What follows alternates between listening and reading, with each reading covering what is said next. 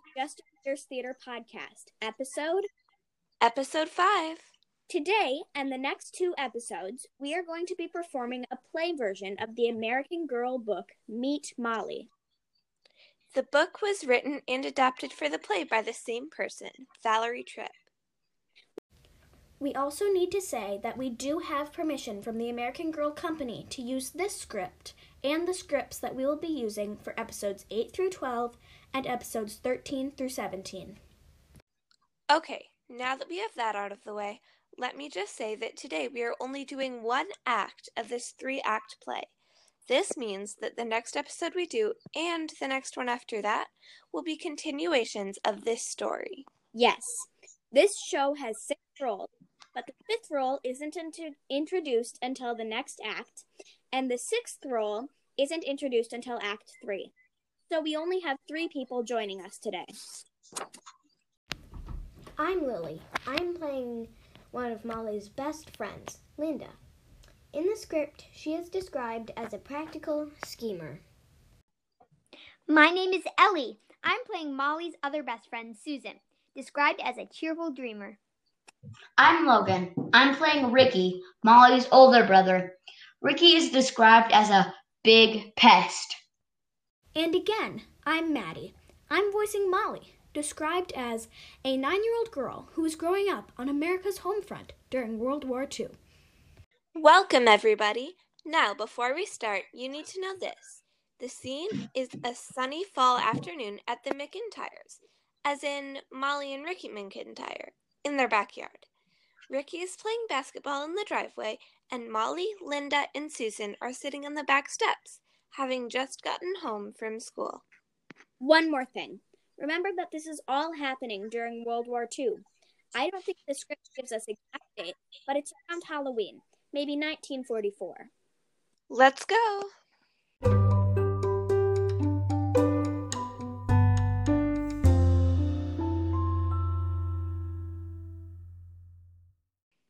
I wish you hadn't bragged about our Halloween costumes. I didn't brag. I just said they were a secret. Yeah, well, they're a secret to us, too.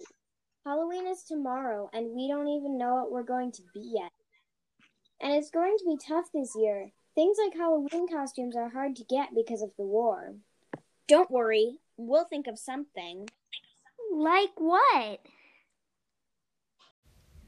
Well, how about Cinderella and the the 2 stepsisters? Ooh, Cinderella. Who gets to be Cinderella? We don't have to decide that right away. Let's wait and see who has the best ball dress.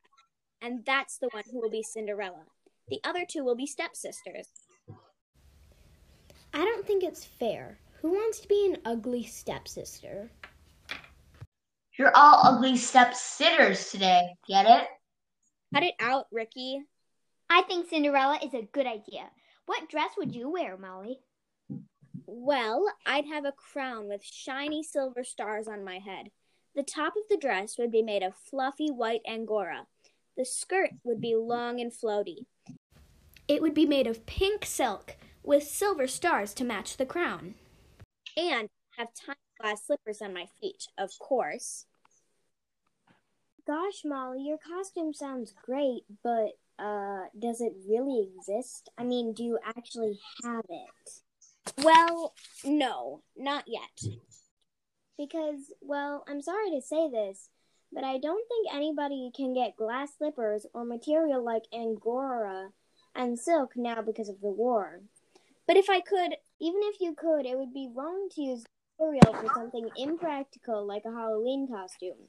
It would be unpatriotic and wasteful.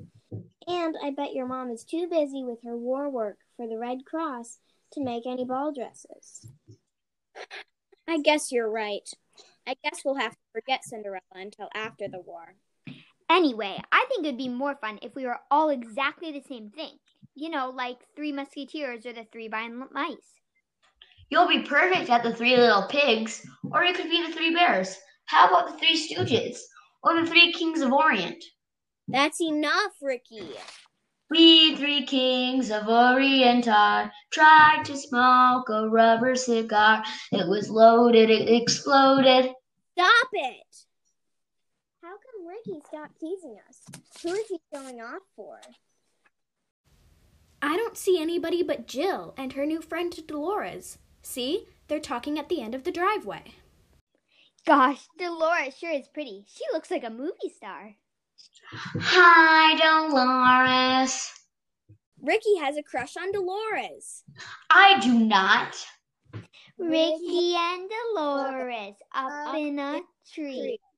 KISSING. First comes love, then comes marriage, then comes Ricky with the baby carriage. Cut it out. Ricky has a crush. Ricky has Dolores. Hi, Dolores. Ew. Ew. You'll be sorry. You'll pay for this. I'll get you. Gee, he sounds really mad. Well, he started it. He wouldn't stop teasing us. Come on, I think my mom is home. Let's go ask her if she has any good ideas for costumes.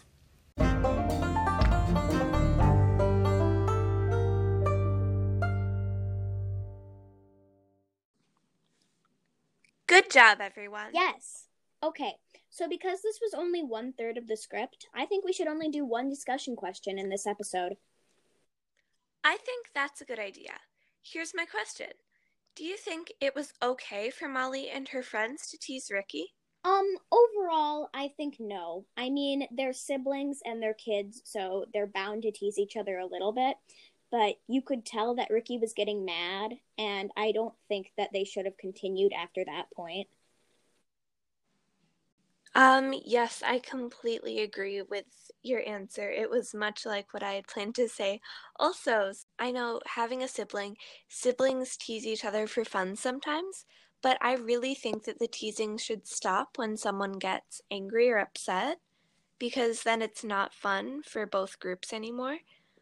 And it becomes like it crosses the line from fun into mean. And yeah, so overall, no, I do not think it was okay for Molly and her friends to tease Ricky. Yeah, and especially it's important for people to know the difference between laughing with people and laughing at people. And I think they crossed the line into laughing at Ricky. Definitely, yes. So yeah. Yeah, that's all for today. Remember to listen to our next episode to hear some more of the story. Just one more thing. Thank you so much to Lily, Logan, and Ellie for helping us out with the script today. Bye! Bye.